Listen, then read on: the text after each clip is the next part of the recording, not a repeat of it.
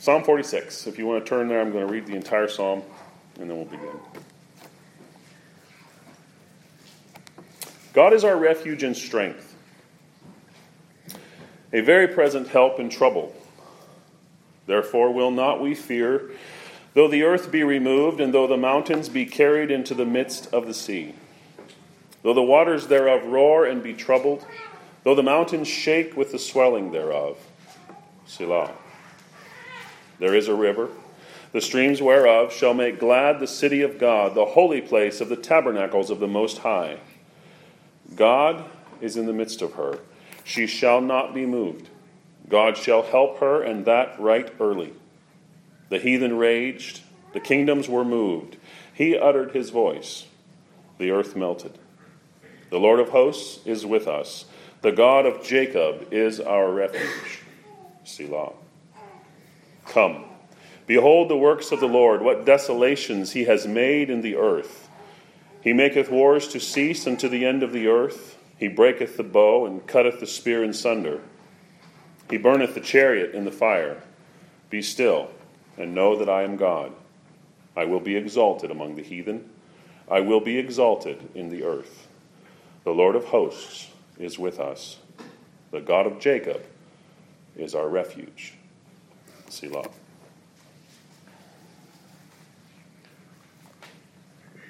This psalm divides itself very nicely into 3 stanzas, each with a statement about God, each with a statement about his people, and each with a statement about his enemies. I'm going to follow those main divisions tonight. When the heathen rage and foam out their hatred for God and for his people, God is their refuge. And they are, verses 1 through 3, fearless. Verses 4 through 7, joyful. And verses 8 through 11, peaceful. With each Selah of this psalm, we are brought nearer to God and further away from the tumult of the ungodly. God is our refuge and strength, a very present help in trouble. Therefore, will not we fear. Generally speaking, we fear only that which we cannot control. The most fearful people you will meet with in life are usually also the most controlling. The most insecure are those that try to exert the most control over others. Fear is at the root of this. Fear. The funny thing about it is that none of us can really control much of anything in our lives. If we were really to stop and consider it, a moment's thought would show us that it's just an illusion, this whole notion of control. People do not, for the most part, spend their lives in abject terror because, for the most part, they think that they are in control, that they are the masters of their own destiny. But every now and then, something will happen, and that thin veneer that separates them from the cold reality of fear tears away. And suddenly they find themselves terrified to take a step. Their breath seizes in their chest. The cold sweat comes upon the brow. There's no longer any illusion. Fear has come, and the door, though barred against it, will not hold. Fear can come suddenly, like a thunderclap out of a seemingly clear sky, all at once and out of nowhere. It can come like a gentle rain at the first, just a whisper, but ever increasingly soaking the ground until the river at full flood threatens to sweep everything away. It can come and go as quickly as it came, like a cannon shot, shaking the very foundations, and then all is at peace again. It can come and take hold with a grip like death, threatening to never let go of the heart. Fear is sadly a part of the human condition, of the fallen human condition. It was the first recorded sentence uttered by Adam after the fall. I was afraid. And it is also listed in Revelation 21, for there we read that the fearful and unbelieving will have their part in the lake that burns with fire. With death came pain and suffering and weeping. with death came fear. And we see the threat of death and the resulting fear that accompanies death woven throughout the Scripture from Genesis all the way to Revelation. We all have fears. They are as varied and as diverse as the people that experience them. Some fear one thing, but not another. Some have greater, some have lesser fears. But there is one thing common to every fear. Every fear that stems from self-preservation. I was thinking about this the other day, and I'm not sure that it can be categorically said that every fear at its heart is a fear of death, but I think it may be. Every fear is certainly a result of death. We may fear humiliation. We may fear a bee sting. We may fear persecution. We may fear our government. We may fear losing someone or something that we love. We may even fear losing someone's love. We may fear fear itself. But in all of this, there is an underlying drive to preserve our life, both as it pertains to the body and the soul. In other words, our health, both mental and physical. The underlying driving force, as I said, behind our fear is self. Preservation of self is the primary motive in all of our fears. This is not necessarily sinful, of course. I mean, we would be silly to say it's sinful to not be afraid of burning your hands off in the fire. But it can be. And many times, probably most often, our fears are centered on sinful self. We fear because we know that we are not sufficient in ourselves to meet whatever it is that is threatening to undo us. We fear when we realize that we have no strength, that we have no wisdom, that we can do nothing to protect ourselves from harm. And the psalmist here says, we will not fear. Those are wonderful words. But why will they not fear? Because God is their refuge and strength, a very present help in trouble. What the psalmist does not say here speaks volumes. He does not say, I am my own refuge. I am strong. He does not say, my job is secure, so I will not fear. Nor does he say, I am rich. I have enough money to last me until I die. I will not fear. He does not say, I am strong and in good health, therefore I will not fear. He doesn't say, I have many friends and they will help me, therefore will I not fear. No. His only place of trust is the Lord, and it is because of this that he will not fear. He is my refuge. He is my strength. And because he is willing to help me, I will not fear. He is a refuge, a shelter, a place of safety from the elements and from danger, a place to run to and be safe. Literally, this word refuge comes from a verb that means to flee to. It is a place of safety from danger. Our God is a refuge. He is my strength. Albert Barnes is helpful here. He says, the word strength implies that God is the source of strength to those who are weak and defenseless, or that we may rely on his strength as if it were our own, or that we may feel as safe in his strength as though we had that strength ourselves. We may make it the basis of our confidence as truly as though the strength resided in our own arm. So why not fear? Because God is our strength, and there is nothing too hard for him. The strength at our disposal is nothing less than omnipotence.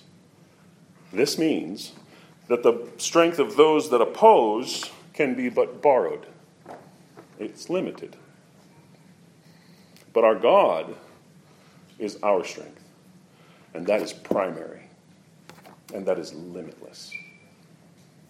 But there's more to this. The psalmist goes on to say that he is a very present help in trouble. A shelter though it be never so strong, does you no good if the door is bolted and barred against you. But his is a very present help.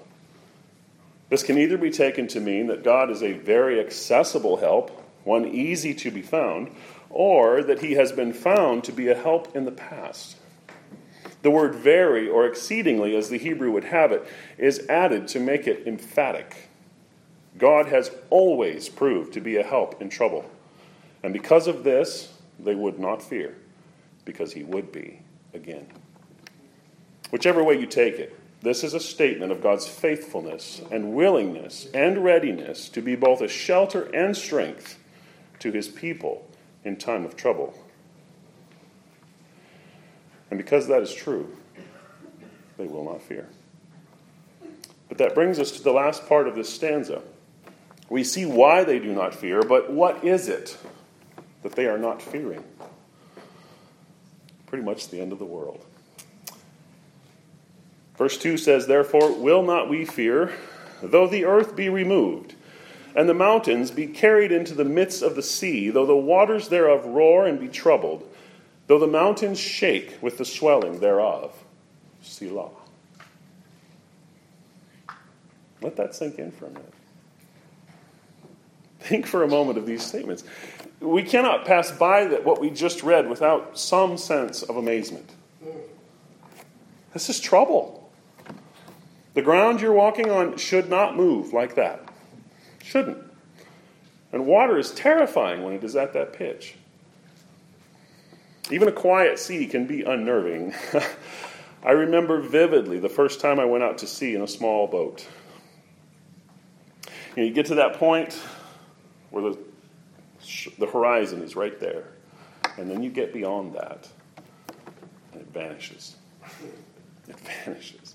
And the only thing you can see all around you everywhere is just water. Water.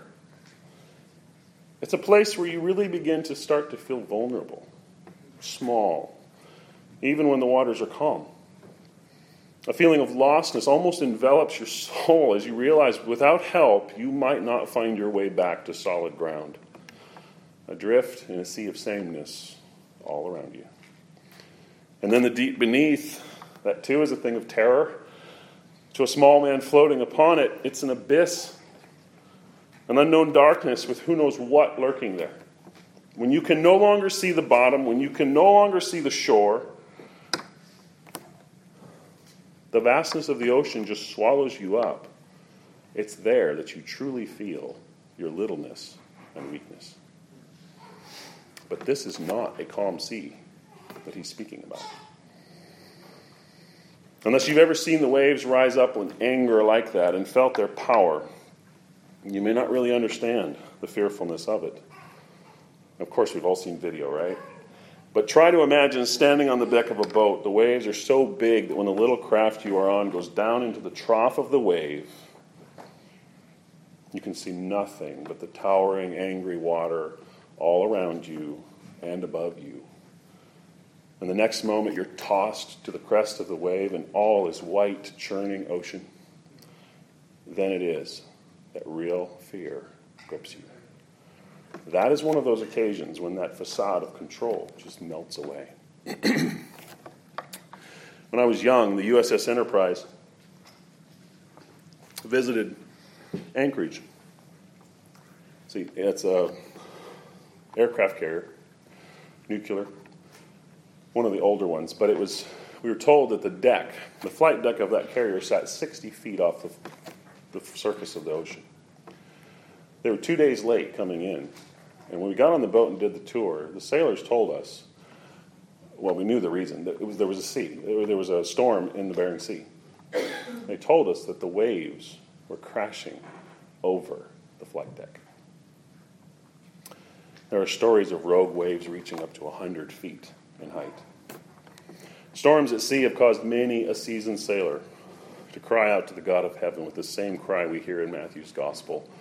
Lord, save us, we perish. I don't know if any of you remember, but in 2004, Hurricane Ivan hit Pensacola. I was there. Well, we left. We came back. The I-10 bridge was destroyed by that hurricane. an interstate bridge. Literally miles of concrete and steel. When that storm came into Pensacola Bay, it brought a storm surge of 10 feet, maybe more. And it had 52-foot waves on top of that. Those waves came up underneath that bridge and literally pulled the pilings up out of the mud, lifted the whole bridge up, and just dropped it again like a toy. To see it, it was just crumpled up concrete and steel. But the raging of the sea in this psalm is greater still. For here it is said that the sea roars and swells so much that it has caused the earth to give way as well. We're reading of a truly cataclysmic event. The earth and the very mountains themselves, the picture of stability and strength, they're being shaken and cast down. And if any of you have been through a real earthquake, one that is more than just a tremor like we get around here, a true shaking of the ground, you will understand that this too is a picture of complete helplessness. A terrifying picture indeed. The ground giving way and falling into the raging sea. Nowhere to stand. No place of safety. This is a picture of things being just about as bad as they get in the natural world. I actually tried to think of it. I can't think of a worse picture. I really can't. But is the psalmist here really talking about natural calamity? That could certainly be included. But I do not think so, because he directly ties this imagery to the wicked in verse 6 in the second stanza. No, these are a picture of the raging of the wicked all around us, and it is not uncommon for the raging waters to be an emblem of this in Scripture. Isaiah likens the wicked to the tumultuous ocean when he says in chapter 17, "Woe to the multitude of many people, which make a noise like the noise of the seas, and to the rushing of nations that make a rushing like the rushing of mighty waters. The nations shall rush like the rushing of many waters, but God shall rebuke them. And they shall flee far off, and shall be chased as the chaff of the mountains before the whirlwind, and like a rolling thing before the whirlwind." And again in chapter 57 he says, "The wicked are like the troubled sea when it cannot rest, whose waters cast up mire and dirt." So this is a picture, not just of a cataclysm of nature, but of nations. But still, we will not fear. For God is our refuge. If we listen, we can hear the voice above the roaring of the waves of our Father calling to the sheltered ones. "Fear not, little flock, for it is your Father's good pleasure to give you the kingdom. Fear not. I am thy shield and thy exceeding great reward. Be strong and of good courage. Fear not, be not afraid, nor be afraid of them. For the Lord thy God, he it is that doth go with thee. He will not fail thee, nor forsake thee. Fear thou not, for I am with thee. Be not dismayed, for I am thy God. I will strengthen thee, yea, I will help thee. Yea, I will uphold thee with the right hand of my righteousness." So those that put their trust in God as their strength and their shelter will not fear, though all the world rage against them. But you may be thinking now, but what does this have to do with me? The earth is not shaking. The mountains are not falling into the sea. In fact, my life is pretty calm right now. Last time I checked, the Assyrians were not at the gate, and we don't have anything like that planned for a while. My answer to you would be this. A strong house will withstand a hurricane, but it will also keep you warm in the winter and dry from the dew. If the psalmist were to have stopped short of total all-out calamity, we would not have had as strong a confidence. We would have been able to say, well, yes, he is a shelter when there's a thunderstorm like there was tonight. But what about the typhoon? Yes, I'm safe from the flood, but not the tsunami. But if he is a shelter when the entire world seems out of joint and just about to cave in, I need not fear lesser things either. God is a refuge in the worst persecution, but he is also in the least. So what about the fear of man? What about that secret fear of losing your job, or your children, or your spouse?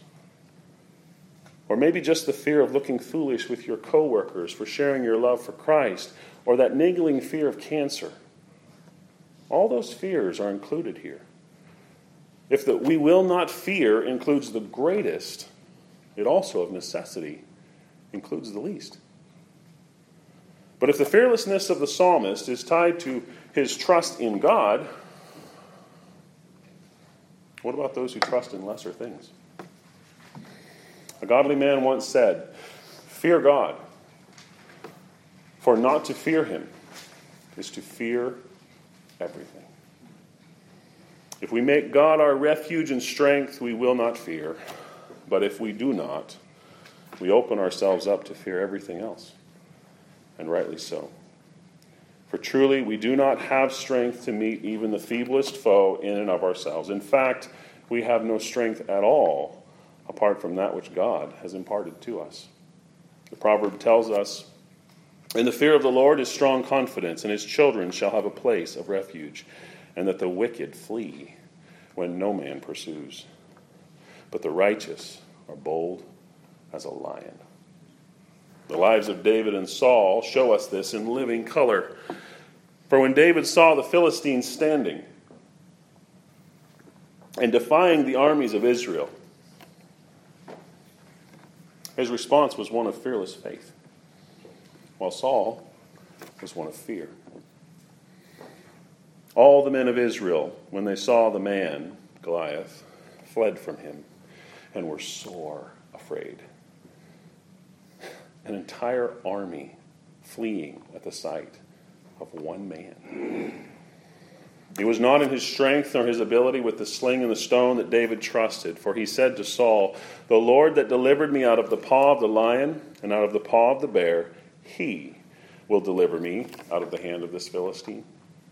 And then on his way to meet Goliath, he said, "Thou comest to me with a sword and with a spear and with a shield, but I come to thee in the name of the Lord of hosts, the God of the armies of Israel, whom thou hast defied." And of course we know that the Lord did deliver him that day. David did not trust in his own strength, and it was not a passing trust. For years later, many years later, when being pursued by Absalom, he would pen the following: "I laid me down and slept. I awaked, for the Lord sustained me. I will not be afraid of 10,000s of people that have set themselves against me round about. Arise, O Lord, save me, O my God, for thou hast smitten all mine enemies upon the cheekbone. Thou hast broken the teeth of the ungodly. Salvation belongeth unto the Lord." And in Psalm 27 he said, "The Lord is my light and my salvation. Of whom shall I fear? The Lord is the strength of my life. Of whom shall I be afraid? When the wicked, even mine enemies and my foes, come upon me to eat up my flesh, they stumbled and fell. Though an host should encamp against me, my heart shall not fear. Though war should rise against me, in this will I be confident." It was not a confidence in his own ability or his own strength, but in the God of heaven alone. And where Saul was the man that stood head and shoulders above his brethren, where was he when the giant came? He was hiding behind a shepherd boy. Woe to them that go down to Egypt for help, and stay on horses and trust in chariots because they are many, and in horsemen because they are very strong. But they look not unto the Holy One of Israel, neither seek the Lord. Saul did not look to the Lord for his strength or his refuge, and we are repeatedly told that he feared. When he was revealed as the king God had chosen, he was found hiding among the baggage. We are told that he feared the people. We are told that he feared David, even when he had nothing to fear. He feared the Philistines. He feared many things because he had no refuge or strength but his own. If you trust in your own strength or that of another, you will fear. It's just that simple. Do you fear? Do you fear losing your friends? Do you fear the wrath of man?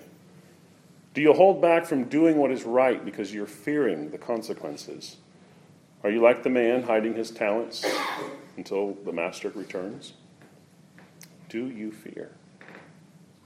God has not given us a spirit of fear.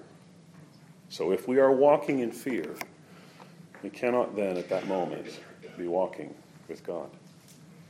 So if fear is the mark of your life, ask yourself, where is my shelter? What is my strength in? But we need to move on. After a pause, the psalmist begins again in verse 4, and from the tumultuous sea, the scene rapidly changes, and we are met with a peacefully flowing river. Far from fear, there is gladness. There is a river, the streams whereof shall make glad the city of God, the holy place of the tabernacles of the Most High. God is in the midst of her. She shall not be moved. God shall help her, and that right early. Believer, your part is not in the raging of the sea, but in this peacefully flowing river. We are certainly not to fear the raging, but here we have more than a simply do not fear. We have a gladsome river to drink from, to dive into, and to be refreshed by. So let's take a brief look at this river. What is it? We're first met with it in the primeval temple of God, the first dwelling place of God with man, the Garden of Eden. We are told that a river went out of Eden to water the garden, and from thence it was parted and became into four heads. There was a river that flowed out of the rock in Exodus. The first psalm opens with this river, whereby the trees of God are planted, and the shepherd's psalm leads us along in green pastures beside these still waters. The psalmist in Psalm 36 calls out to us, how excellent is thy loving kindness, O God. Therefore the children of men put their trust under the shadow of thy wings. They shall be abundantly satisfied with the fatness of thy house, and thou shalt make them drink of the river of thy pleasures. For with thee is the fountain of life. In thy light shall we see light. The imagery of this divine river is found over and over again in Scripture, but perhaps the fullest unfolding of it is found in the vision of Ezekiel's temple in Ezekiel 47. There he says that he was brought again unto the door of the house, and behold, waters issued out from under the threshold of the house eastward. He continues on to the outer gate, where the water continued to flow, and he tells us that when the man that had the line in his hand went forth eastward, he measured 1,000 cubits, and he brought me through the waters. The waters were to the ankles. And he measured again and brought me through the waters. The waters were to the knees. And again he measured 1,000 and brought me through the waters, were to the loins. Again he measured 1,000, and it was a river that I could not pass over, for the waters were risen, waters to swim in, a river that could not be passed over. And he said unto me, Son of man, hast thou seen this? Then he brought me and caused me to return to the brink of the river. Now when I had returned, behold, at the bank of the river were very many trees on the one side and the other. Then said he unto me, These waters issue out toward the east country, and go down into the desert and into the sea, which being brought forth into the sea, the waters shall be healed. And it shall come to pass that everything that liveth, which moveth, whithersoever the river shall come, shall live. And there shall be a very great multitude of fish, because these waters shall come thither. For they shall be healed, and everything shall live whither the river cometh. And just as the book of God begins and opens with this river, so it ends. For in Revelation 22 we read, And he showed me a pure river of water of life, clear as crystal, proceeding out of the throne of God and of the Lamb. So this river is an emblem, at the very least, of the gospel grace of God. And it is perhaps even an emblem of the presence of God himself. For Jeremiah mentions it in reference to God the Father when he says, For my people have committed two evils. They have forsaken me, the fountain of living waters, and hewed out cisterns broken cisterns that can hold no water. Zechariah mentions it in reference to the sun. In that day there shall be a fountain open to the house of David and to the inhabitants of Jerusalem for sin and for uncleanness. In the Gospel of John, Jesus makes mention of it in reference to the Holy Spirit when he says, "But whosoever drinketh of the water that I shall give him shall never thirst. But the water that I shall give him shall be in him a well of water springing up into everlasting life." This river is life-giving. It is vast and clean and clear. The further into it we go, the deeper and more immense it becomes until it is a river that cannot be passed over. Everywhere it flows, life springs up. Everything it touches is strengthened and made whole and clean and clear. Even the salt sea is made fresh by its touch.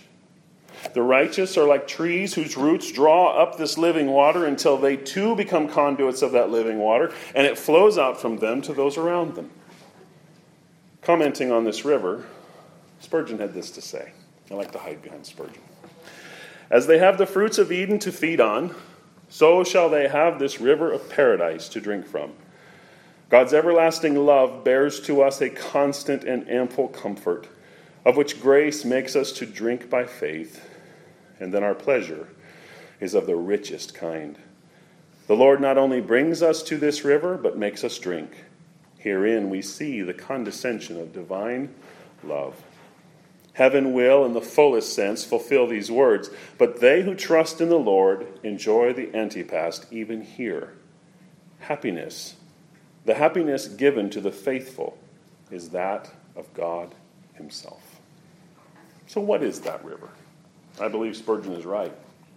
It is God himself in their midst. It is the experience of himself in all his glorious attributes that makes glad the city of God. The further up we go, the deeper and wider it gets. Is it any wonder that the apostle cries out, "Oh, the depth of the riches, both of the wisdom and the knowledge of God. How unsearchable are his judgments and his ways, past finding out." Is it any wonder that we have in Scripture statements like this? "My cup runneth over. In thy presence is fullness of joy. At thy right hand are pleasures forevermore." It has been said that we have as much of God as we want. I believe this. But the question is, how much do we want? Ankle deep? Knee deep? Or do we want to swim? Oh, that we would know the fullness of that cannot be crossed over. That we would be able to drink deeply and be satisfied and running over. That we might know Peter's joy unspeakable and full of glory. This river tells us one thing for certain. It tells us that when we can say with David, "O God, thou art my God, early will I seek thee. My soul thirsteth for thee. My flesh longeth for thee in a dry and thirsty land where there is no water. That the Lord will answer from heaven, I will help thee. Fear not. For I will pour water upon him that is thirsty, and floods upon the dry ground. I will pour my spirit upon thy seed, and my blessings upon thy offspring, and they shall spring up as among the grass, as the willows by the watercourses." The question is, can we say that with David? Can we say that we are hungering and thirsting for the living God? If we seek him, he will be found. But this river is not the only emblem of his nearness to his people in this section of the psalm. For not stopping at the river flowing through her, he goes on to say that God is in the midst of her. She shall not be moved. God shall help her, and that right early. And then in verse 7, the Lord of hosts is with us. The God of Jacob is our refuge. These statements seem at first glance to be a mere repetition of what was said in verse 1, but I want you to notice There is a reversal of emphasis as well as an intensification of language here. The emphasis has been flipped. In the first stanza, the tumult of the sea was primary. Here, it is the river of God, the voice of God, the city of God. There, the response of the people was negatively stated, we will not fear. Here, it is positively stated, shall make glad. In verse 1, we heard that God was our refuge or shelter, but here it is a different word for refuge that literally means a cliff or a high tower. The ESV rightly has it translated, a fortress. A fortress. In verse 1, we heard that Elohim, the ordinary word for God, was a very present help, or was a very accessible help, one easy to be found. Here, it is no more just God, Elohim, but it is the Lord, Jehovah, the covenant God of Israel. And he's not only near at hand to help, but he is in the very midst of her. The phrase, he shall help her, literally means to surround her. And the right early literally means, again, as the ESV has it, at the turning of the dawn. In verse 1, the earth is being moved under their feet. Here, it says, they shall not be moved. Here, it says, the nations shall be the trembling, moving, shaking ones, but not the city. So what was encouraging in verse 1 is magnified and expanded here. That which made the people of God able to face the raging of the wicked there without fear fills their hearts with gladness here. The raging of the heathen there was described in terrible language and took up 2 full verses. Here, it is just stated matter-of-factly with only a half of a sentence, and it is dismissed by a mere word from heaven. The heathen raged.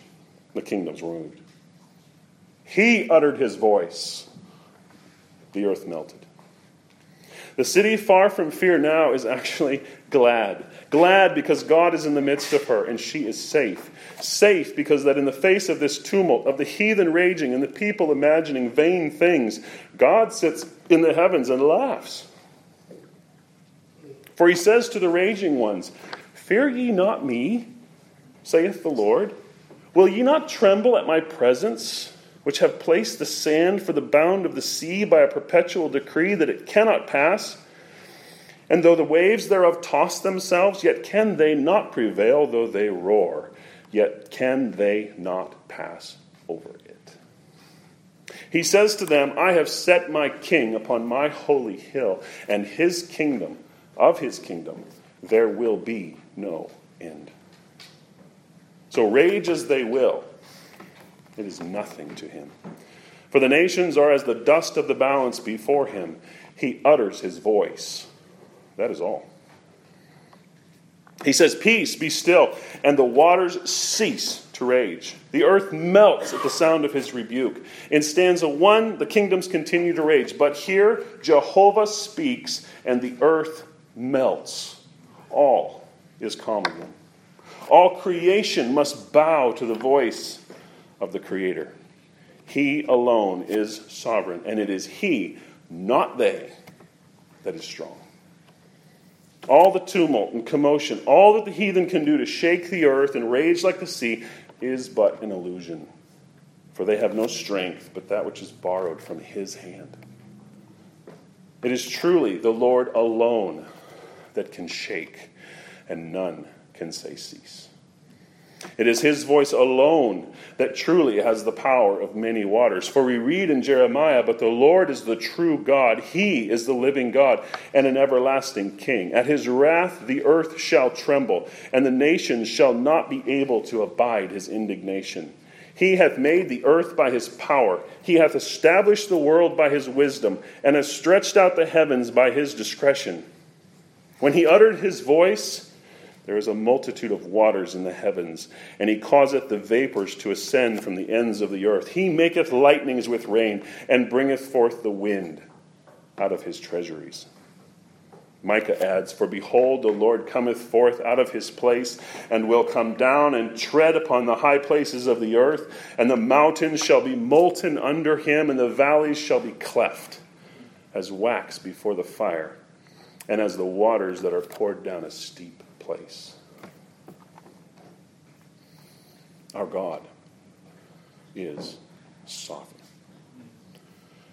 As we move on to verse 7 and the end of this stanza, you can almost hear the psalmist now shouting, "The Lord of hosts is with us. All these that have raged and come against us are silenced. Jehovah, the Lord of hosts, is with us. The God of Jacob is our strong tower and our fortress, and we are filled with gladness. We are as unshakable as the foundation upon which we stand. For if God be for us, who can be against us?" We can say with the Apostle Paul, in gladness and without fear, that in all these things we are more than conquerors through him that loved us. For we are persuaded that nothing in all of creation is able to separate us from the love of God, which is in Christ Jesus our Lord. The name of the Lord is a strong tower. The righteous runneth into it and is safe. We can say that the joy of the Lord is our strength and rest in that truth, even if the ground seems to be giving away. And that brings us to the stillness of the last stanza. Come, behold the works of the Lord, what desolations he has made in the earth. He maketh wars to cease unto the end of the earth. He breaketh the bow and cutteth the spear in sunder. He burneth the chariot in the fire. Our view once again changes abruptly, and we are taken, as it were, to a high mountain to view God's dealings with his enemies throughout the history of the world. As we look, we can see the chariots of Pharaoh. Chariots of Pharaoh lie still and unmoving in the depths of the sea. We can stand beside Hezekiah and see the 185,000 Assyrians slain by the angel of the Lord. We can lift up our eyes with Mordecai and see Haman hanging from the gallows. To me, there is no better argument or encouragement to prayer, no stronger motive for faith than to behold the works of the Lord Jehovah, the covenant God of his people. For he has done wonderfully. And here we are called up and out of the fray to a quiet place to contemplate just what God has done. To look upon the desolations that he has wrought upon his enemies. To remember the mighty acts of God and to rehearse them. The end in view in this beholding, I believe, is worship. For what other response could a child of God have in beholding his wonderful works? Fear has been banished. Joy has taken hold. God has delivered, and here we behold all that God has done. What other response could there be? Can we not sing with David, "Great is the Lord, and greatly to be praised, and his greatness is unsearchable. All thy works shall praise thee, O Lord, and all thy saints shall bless thee. They shall speak of the glory of thy kingdom and talk of thy power, to make known to the sons of men his mighty acts and the glorious majesty of his kingdom. Thy kingdom is an everlasting kingdom, and thy dominion endureth throughout all generations." So as we look, we can ask, where are the mighty Assyrians now? Where is Babylon? Or Nero's Rome? Or the Spanish ships of the Armada? Where are the mighty opposers of God's people from ages past? Where are the philosophers and the atheists? They're gone. But have they overcome this city? Can they? No.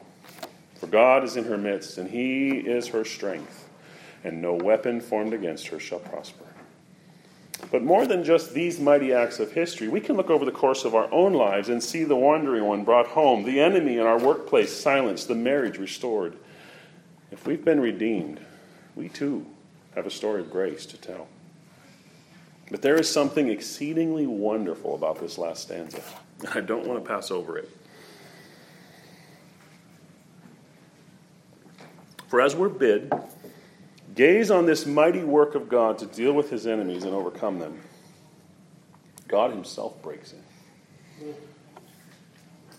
And as we look in wonder over the mighty acts of God, It is no longer the psalmist's voice that we hear, but the very voice of God. And he says, "Be still and know that I am God.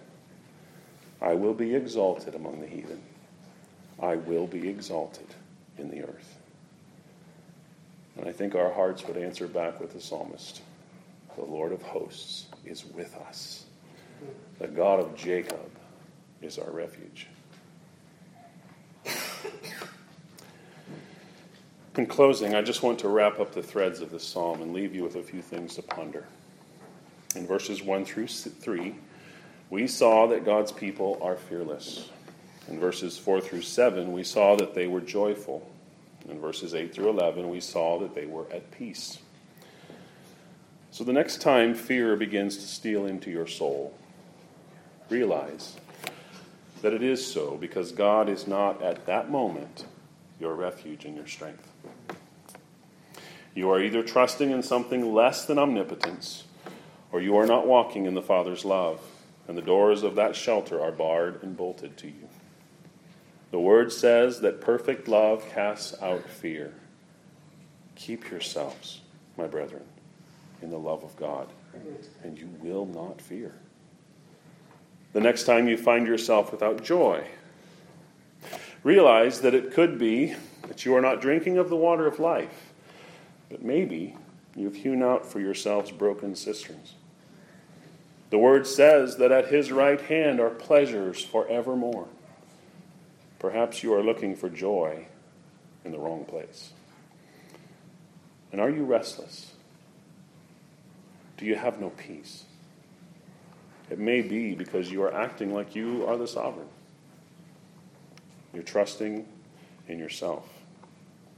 If you look for peace in yourself and in your mighty acts of devotion, it will fail you. Do you see what desolations He has wrought in the earth?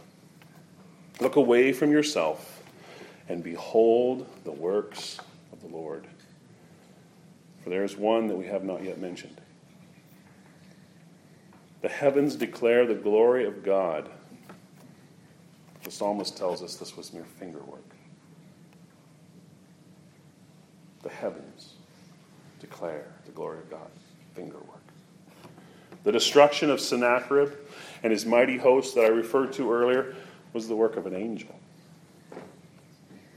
All the raging of the mighty sea was hushed by just a few words from the lips of our Savior.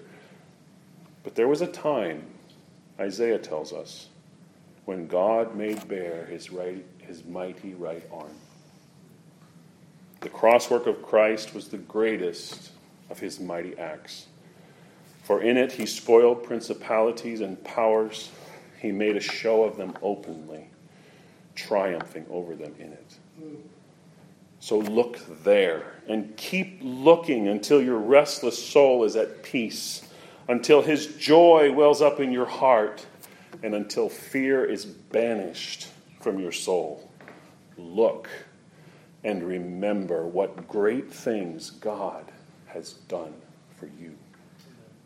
Look there and see the bloody sweat. Look and see him hanging before the wicked, surrounded by the bulls of Bashan. Look and see his life's blood being poured out. Look and see the angry whip of the Roman soldier. Look and see the awful raging multitude of fallen men and angels crying out for his blood. Look and behold the awful darkness as the Father turns away his face. Hear the awful silence and be still.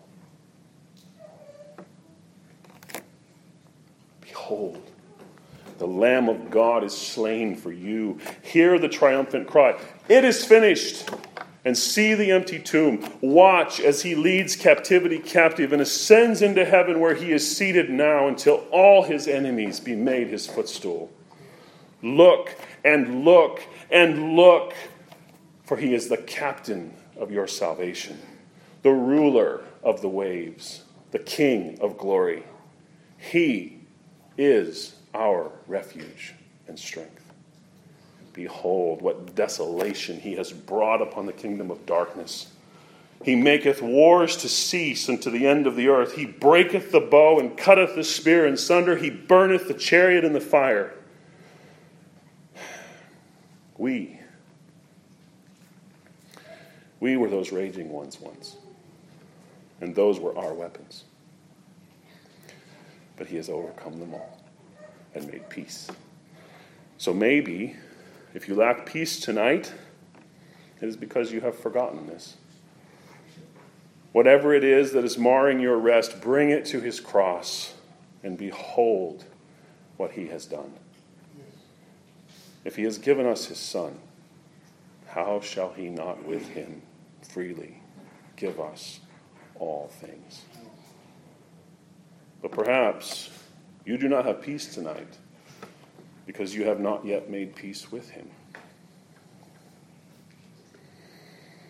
You still have the battlements of your heart arrayed against him. To you, he says, fury is not in me. Who would set the briars and thorns against me in battle? I would go through them. I would burn them altogether. Or, let him take hold of my strength, that he may make peace with me. And he shall make peace with me. Do not be deceived. He will be exalted in the earth. He will be exalted in your life. You are no match for the Almighty. The choice is yours. Set your briars and thorns against him, him that is the consuming fire, or lay down your weapons and make peace. Take hold of his strength, for you have none, and you shall make peace with him.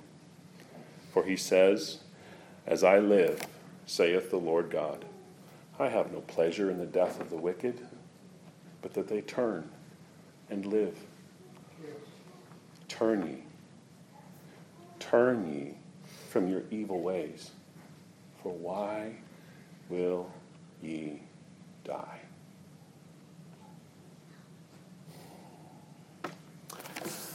I want to end tonight with one more quote from an old divine. He said this: